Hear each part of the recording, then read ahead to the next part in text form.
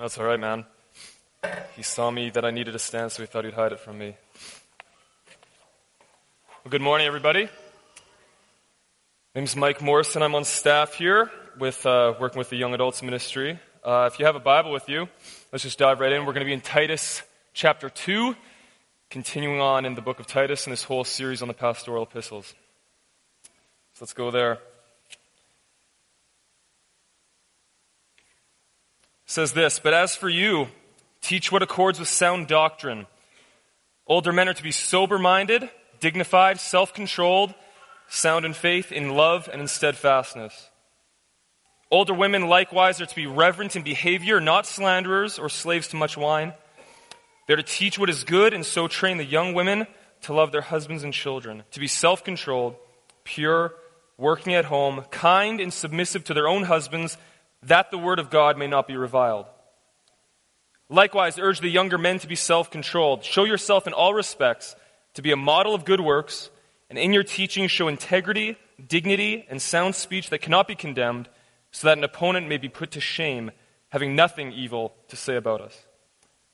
Bondservants are to be submissive to their own masters in everything.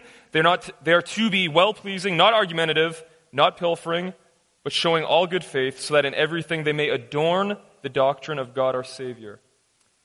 For the grace of God has appeared, bringing salvation for all people, training us to renounce ungodliness and worldly passions, and to live self-controlled, upright, and godly lives in the present age, waiting for our blessed hope, the appearing of the glory of our great God and Savior, Jesus Christ, who gave himself for us to redeem us from all lawlessness, and to purify for himself a people for his own possession who are zealous for good works. Declare these things.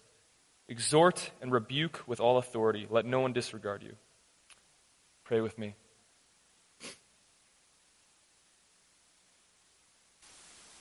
Jesus, we acknowledge that we need you, like how this song we sang spoke of, and God, we're a weak, broken people, and we live in a broken, fallen world that needs you very much. And we can just stop and even reflect about some of the things that are going on in the world around us,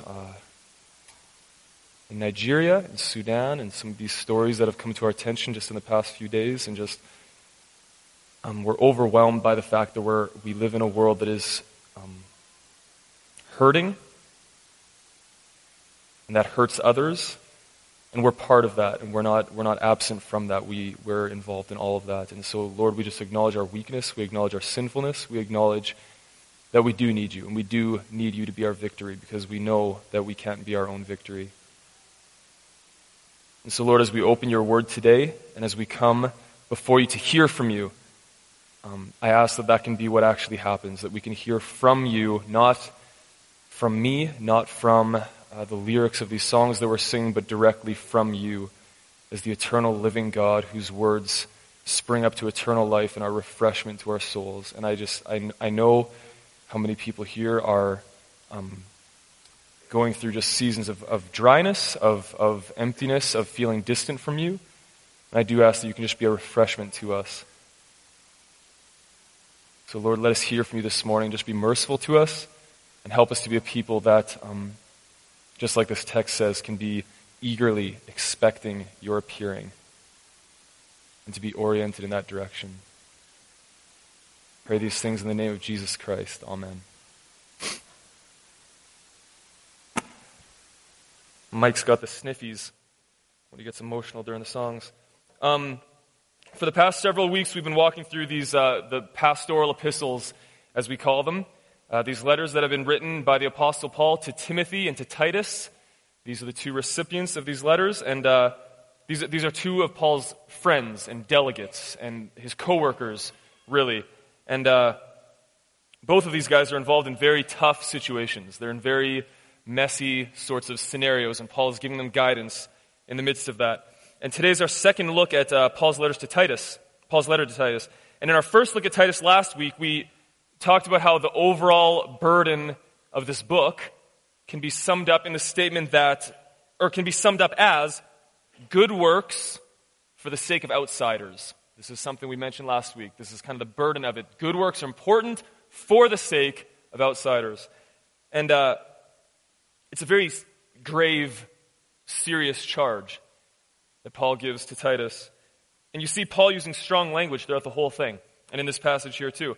The church of Jesus Christ needs to be seriously aware that it belongs to Jesus Christ.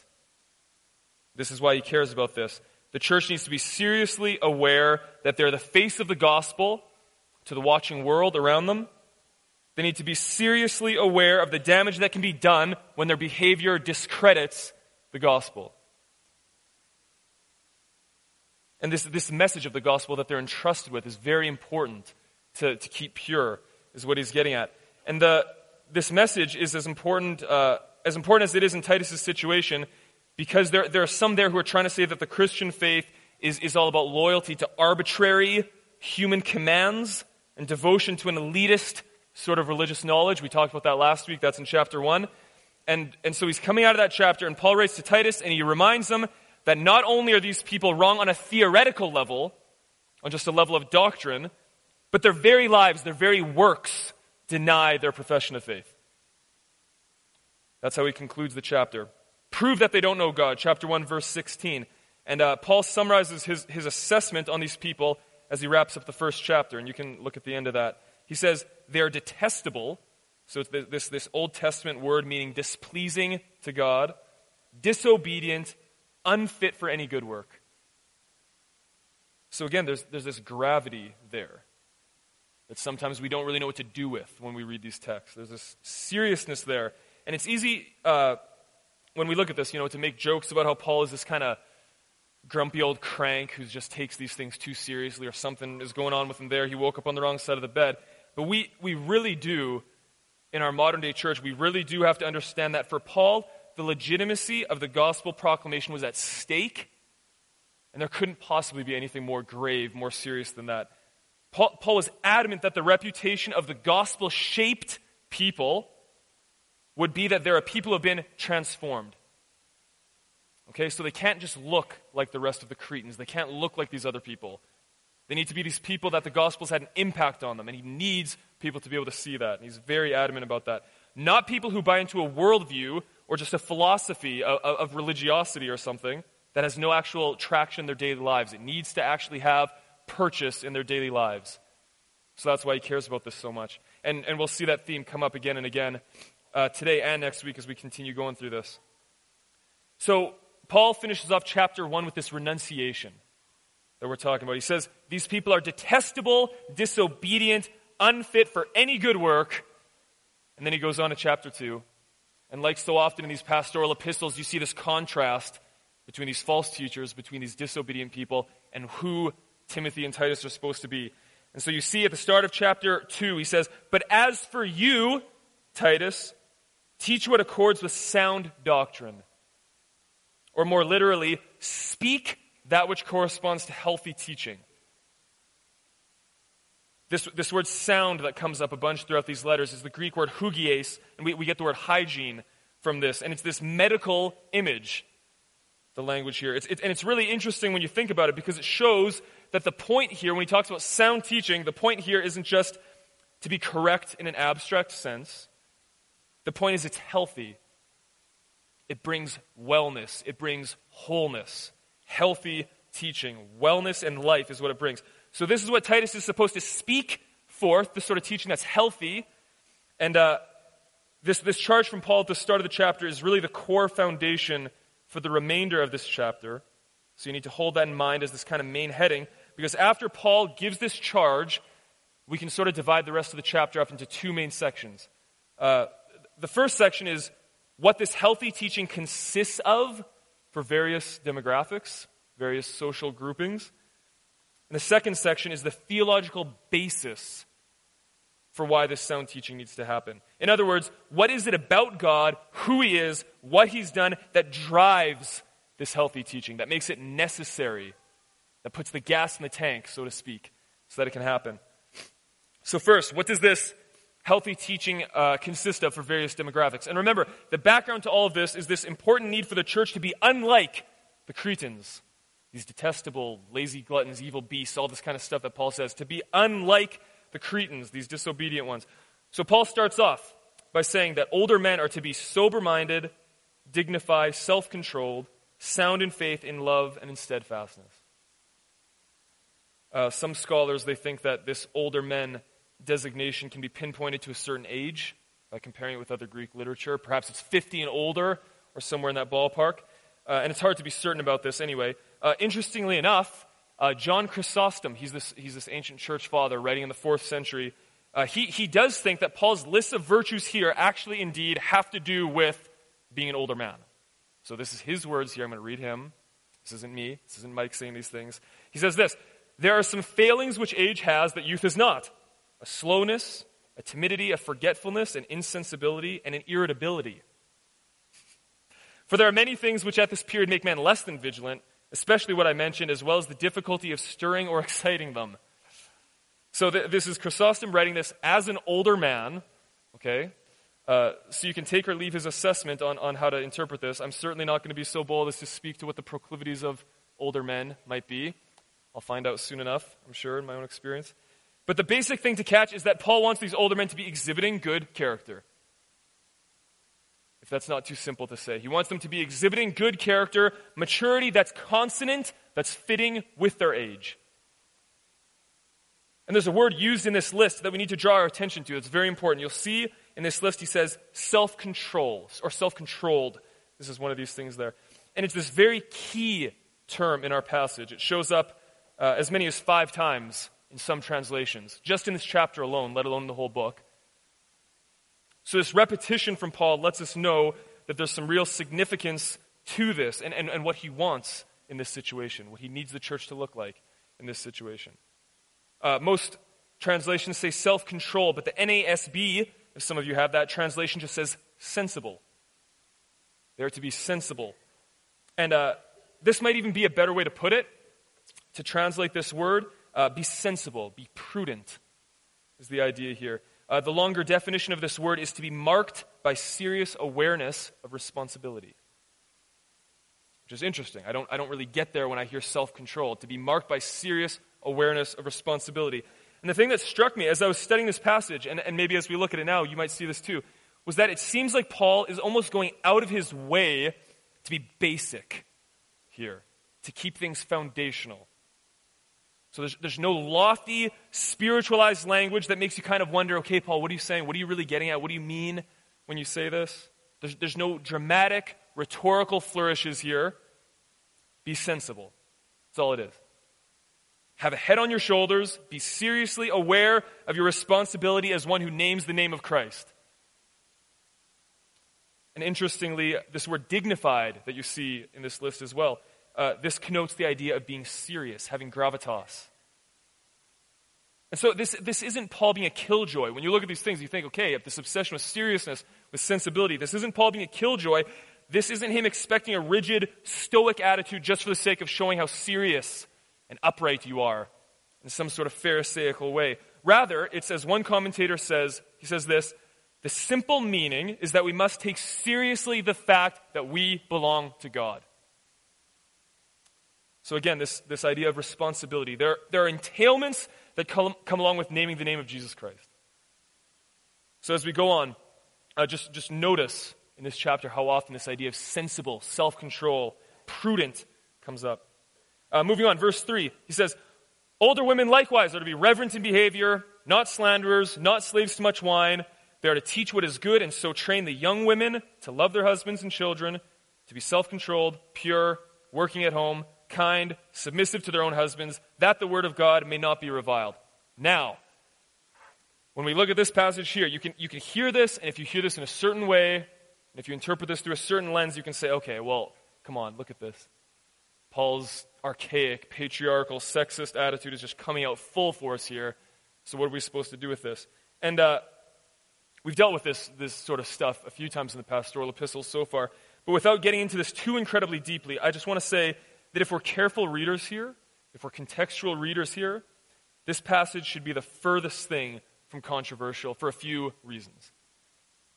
So first, household codes, these sorts of rules for different demographics in the household. Household codes were commonly passed on by teachers and philosophers in the ancient world. And we have evidence of some of these, and we can read them still to this day. And compared to those, Paul's teaching here and elsewhere is the furthest thing from conservative, from patriarchal, from offensive compared to these ones. In these ancient codes, the male leader of the household was addressed, just him. The male leader of the household was addressed, and he was told to keep all other members of his household in submission. That was his job. Subject to yourself is the idea there. And for Paul, he never once, ever tells leaders of households to demand submission. Rather, he instructs people that as members of Christ's body, they ought to submit themselves willingly. That's a huge, huge difference. This is the task, this is the instruction that they themselves are given. Moreover, in Ephesians 5:21, Paul says, "Be filled with the Spirit, submitting yourselves to one another out of reverence, out of fear for Christ." And this is speaking to all Christians. And in the ancient world, a head of a household was never, ever told to submit himself to anybody. So even by Paul going there in the book of Ephesians, you see that he's doing something completely different because of who he is in Jesus Christ. Second thing, some people see this bit about working at home. I kind of read through it really fast. Some people see this bit about working at home in verse 5 and they say, okay, either A, again, Paul has this archaic sexist sensibility, or B, we can use this as a proof text to prove that God's will is for the wife and the mother to only be in the home at all times. And so people polarize themselves on these two things when they read this. But both of these perspectives miss the point pretty widely. For one thing, Paul, as a good Jew, would have read the book of Proverbs. And reading the book of Proverbs, he would have read the 31st chapter, Proverbs 31. And Proverbs 31 is this famous chapter that praises the virtuous wife who fears the Lord. And in this chapter, the writer speaks of a woman who is out working in the field. Speaks of a woman who goes out to the marketplace and she sells her merchandise. This is the noble, virtuous woman. And so Paul certainly wouldn't have had any notion that homemaking is inherently the thing that you have to do as a Christian or as a godly person. And there are a few more things that we could list, plenty of things we could list with this passage. But just to point out one final one, just to make sense of this. We need to remember that in chapter 1, verse 11 of Titus, Paul tells Titus that there are some in Crete who are upsetting whole families, overturning entire households, is how some other translations put it. Teaching what they shouldn't teach for shameful gain. And we don't know exactly what this means. We don't know exactly what this would have looked like. But at the very least, we can infer that there is some serious subversion of household family order that was happening here. They're causing dysfunction within other families. And what Paul wants in these verses is a very basic level of family order. And like I said, when you compare it to these household codes in the ancient world, it's very basic. If anything, it's progressive compared to them. And my hunch is that if we had any real understanding of just how malicious, just how disruptive some of this Cretan false teaching was, how it overturned order in the family life, I feel that we would have no problem with Paul's suggested remedy for it here. I think we'd be applauding it. We'd be understanding exactly why he's going where he's going. So we need to be very careful not to just kind of have our modern, snobbish way of reading these things where we think, oh, tut, tut, tut, Paul, such an archaic man. We need to understand how to read these things in context. If you look at the end of verse 5, we see this "so that" statement that comes here. And we'll see these clauses a couple more times throughout the chapter. So here Paul says, these things that I'm telling you, these things need to be practiced and done so that the word of God may not be reviled. So throughout, we've been saying that there's this stress in this letter and in the other pastoral epistles. There's this stress on having a credible reputation among outsiders. And this is the first place where this becomes entirely explicit, very clear of what he's getting at. This order in the home, in the family life, needs to happen so that the word of God may not be spoken ill of by outsiders or by anybody. And as we move on, we see two more of these "so that" statements that we need to pay attention to. And again, they clearly bring out this concern for the church to maintain a reputation that is above reproach. To to look at those at the end of verse 8. After Paul has shifted gears, he's shifted gears to give instruction to younger men now in verse 8. And he's telling them simply to be self-controlled, to be sensible, that same word again. And after this, he reminds Titus, as a younger man, he reminds Titus he needs to be a model of good works, one who shows integrity in his teaching, so that an opponent may have nothing evil to say about us. And then at the end of verse 10, Paul gives instruction to slaves. And slaves at the time, in this period of the ancient world, slaves are part of the household, so they're part of the broader family unit still. We need to remember that. And he's giving instruction to them. And he's saying that Paul says to slaves they need to subject themselves to their masters, well-pleasing, not refusing or arguing against their masters, not stealing from them, so that in everything they might adorn the doctrine of God, our Savior. So what's Paul getting at with these "so that" statements when he's kind of wrapping things up like that? Well, to summarize, he's saying this. He's saying, be aware of your behavior, be aware of your God-given responsibility so that, 1, the message about God won't be reviled or criticized. 2, so that your opponents may be shamed by the fact that really they have nothing evil to say about you. They don't have a leg to stand on when it comes to criticism. And 3, so that in everything you might adorn, and this really beautiful word here, you might adorn. The word is kosmeo. It's the word we get cosmetic from. The idea is to make beautiful, to make attractive, to make pleasing, so that you might adorn, make beautiful the doctrine of God, our Savior. And the thing that is so important for us to see here is that, sure, we can look at this and we can see that there's definitely some cultural distance here when we're looking at these texts. And while perhaps there definitely is this cultural distance between us and the text that can make it really difficult for us to apply the teachings in this chapter, we can look at these "so that" statements, these "so that" clauses, and right away we can get a sense of Paul's real passion, his real driving force behind why he's giving these injunctions here. What his main point is behind all of them. So you just ask yourself, what are the ways what are the ways we need to live in our context, in our spheres of influence, that would prevent the Word of God from being potentially maligned or criticized, reviled? What are the ways that we need to live in our context that would make it so would-be opponents would have nothing evil to say about us? That would make it so in all things we're making attractive, making appealing, making beautiful the teachings of God. And I think this is really the key way to look at how to apply what Paul is getting at here in this text. And we need to note how important Paul thinks that these apparently small behavioral sort of matters are, these matters of conduct. We see them, they seem kind of trivial in some ways, but Paul thinks this is very important. There's a theologian named Thomas Oden, and he has this really interesting point to say about this passage here. He says this. He says, some would argue that it would do little good to begin in Crete of all places with the tiniest bits of behavior and try to reshape the world towards godliness from the ground up. It might seem at first that the pastoral effort was too microscopic, micromanaged, and really that systemic, institutional, or political evils might better have been first addressed.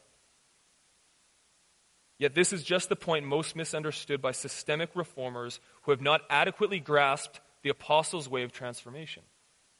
Only by descending to reshape social existence, beginning with the smallest, least conspicuous matters of daily life, in social conduct, is the society actually changed. So it's this beautiful point where he's saying you need to change the heart. You need to start with these ground-up issues. You need to start with the family. You need to start with the way that you treat each other in your own spheres of influence. Absolutely, before anything else can actually change on a larger level. One more point about this section, and then we need to move on. It's very important for us to note that while there's certainly an emphasis in this whole section about the church remaining above reproach, Paul's point here is absolutely not that Titus can expect to prevent the wider world from criticizing the gospel message and the church. Absolutely not. Paul's point is that the church ought to conduct itself in such a way that no justifiable charge, no legitimate accusation, word of condemnation can be brought against it. That's a huge, huge difference. And I think we really need to notice that, because if you see this text as saying, okay, the main point of this whole text is that the church, Christians need to live in such a way that they're never criticized by anybody for any reason. And if you see that, you say, okay, well, let's just make the church look as much like the world as possible. We'll blend right in. We'll fit right in. And this obviously isn't what Paul is saying. Paul of all people, we know this, Paul of all people gets that the gospel message itself, by its very nature, is confrontational and scandalous. Paul's whole Christian life was one of being reviled and criticized, persecuted. So obviously his point isn't just for the church to avoid criticism, period. His point is that the church needs to avoid legitimate guilt, needs to avoid behavior that discredits the gospel message from being clearly proclaimed. So he's sort of saying, don't take the inherent offense out of the gospel, but let it be the gospel message itself that is scandalous, not your behavior, not your conduct. At the start of this message, I said that the first part of this chapter is about what healthy teaching consists of for various demographics. And the second part is about the theological basis for this healthy teaching.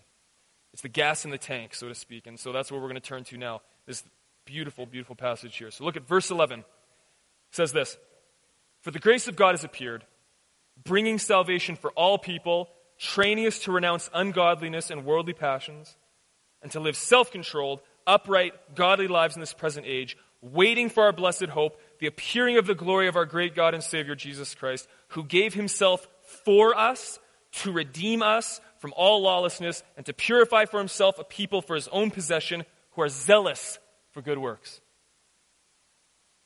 And so here, this is a beautiful summary of the significance of the gospel message. I wouldn't go so far as to say this is a summary of the gospel message, but this is a summary of the significance, the power of the gospel message. And next week, when we look at chapter 3, we'll see another really beautiful summary that's in chapter 3 as well, a similar sort of idea. But this one here is especially powerful for us for a couple key reasons. First, like we said, it provides the basis, provides the underpinning, the God-given power for everything that Paul has commanded thus far in the chapter. And second, because it provides this really all-encompassing past, present, future look at what salvation is. So let's look at this. You see, verse 11 starts with, for the grace of God has appeared, meaning there's a direct connection with what comes earlier. This isn't just a one-off little statement. He's not saying a bunch of things and then all of a sudden saying, hey, I'm just going to give you some doctrine here. For the grace of God has appeared. So it's, why does the church need to live this way? Why does the church need to maintain this order? Why does the church need to see to it that they adorn, make beautiful the teaching of God, our Savior? Well, it's because for the grace of God has appeared, bringing salvation to all men. He's appeared in human time and space, flesh and blood history. Grace means generous gift. And it's clear in this context that when Paul's referring to grace, he's referring to the grace that has appeared and arrived in Jesus Christ. And this appearing is something that the world, that we need to reckon with. We need to figure out what we're going to do with it. And this is so beautiful because that's the nature of an appearing, right? The difference between dreaming up a new philosophy and an appearing, which is so central to the gospel message. Something happens, something appears, and you can ignore it, you can reject it, you can choose to turn a blind eye to it, but you have to reckon with it in some sort of way, just by virtue of its appearing. So Paul goes on to say that this salvation-bringing grace, what it does in the present time. Okay, so it's appeared, past tense, it's appeared, but what does it do now? Well, it trains us to renounce ungodliness and worldly passions, to live self-controlled, again, sensible, prudent, upright lives in the present age, waiting for our blessed hope. The word for train here, training us, has this connection to the word child. The origin of the word has the connection to the word child. So there's this connotation of instructing, raising up, parenting, bringing to maturity. And this is what the grace of God that has appeared does, which is such an important point. We talk about saving grace. How often do we talk about training grace. That's exactly what he says here. And this is so important to feel the weight of, because grace, salvation, these terms are very much, in our common language, very much associated in our minds with past, finished, accomplished events. We sing Amazing Grace, it saved a wretch like me. And in one sense, this is very, very good. Very important to retain this whole idea of a past, accomplished event, for sure. But as many of us know, what can sometimes happen is these things, these ideas degenerate into our minds into sort of useless religious ideas that just have to do with the past, and they just kind of sit there and get dusty. Yeah, I've been saved, I've got my ticket punched, I've got that whole thing taken care of, but in the meantime, I'm not quite sure what to do. Not quite sure what that does. And Paul here, he outlines so helpfully exactly what happens in the meantime. Such an important passage. Grace trains us to be discerning people, is what he's getting at. Trains us in the present age to say no to these things, ungodliness, worldly passions, and trains us to say yes to these things, self-control, uprightness, godliness. And Paul is not talking here about some magical, passive thing that sort of just happens. You know, the grace of God has appeared, and before you know it, all of a sudden we're making these decisions. Not at all. And we should know this because our study throughout of these pastoral epistles emphasizes this so much. Paul talks about how there's this real discipline, this real training, this real athletic sort of imagery that accompanies the Christian life. So what I think Paul is saying here is that grace, this generous gift in Jesus Christ, has an effect. You don't receive a gift of this sort without it doing something to you. And again, remember, this is all Paul's basis for why we need to live the way that we do, the way that he's outlined in the chapter so far. So in other words, these so that statements that we talked about earlier, they're fully true and they're fully important, but these are absolutely not the be-all and end-all of holy living. Okay, that's a little confusing, but I'm going to explain that. Paul would never, ever say that the only reason, the sole reason to live a godly life is so that outsiders would think well of you, so that you wouldn't discredit the gospel message. That's definitely part of it. That's why there's those so that statements. But he would never say that that's the only reason or the ultimate reason. Because to do that would be to reduce holiness and godly living to just a strictly pragmatic, utilitarian function. It's much, much more than that to Paul. The overarching reason for him for living a holy life is because the grace of God has appeared. Appeared. Epiphany is literally the word. There's been this epiphany of grace that has happened. And that grace is not without effect. It's not in vain, as he says in 1 Corinthians 15.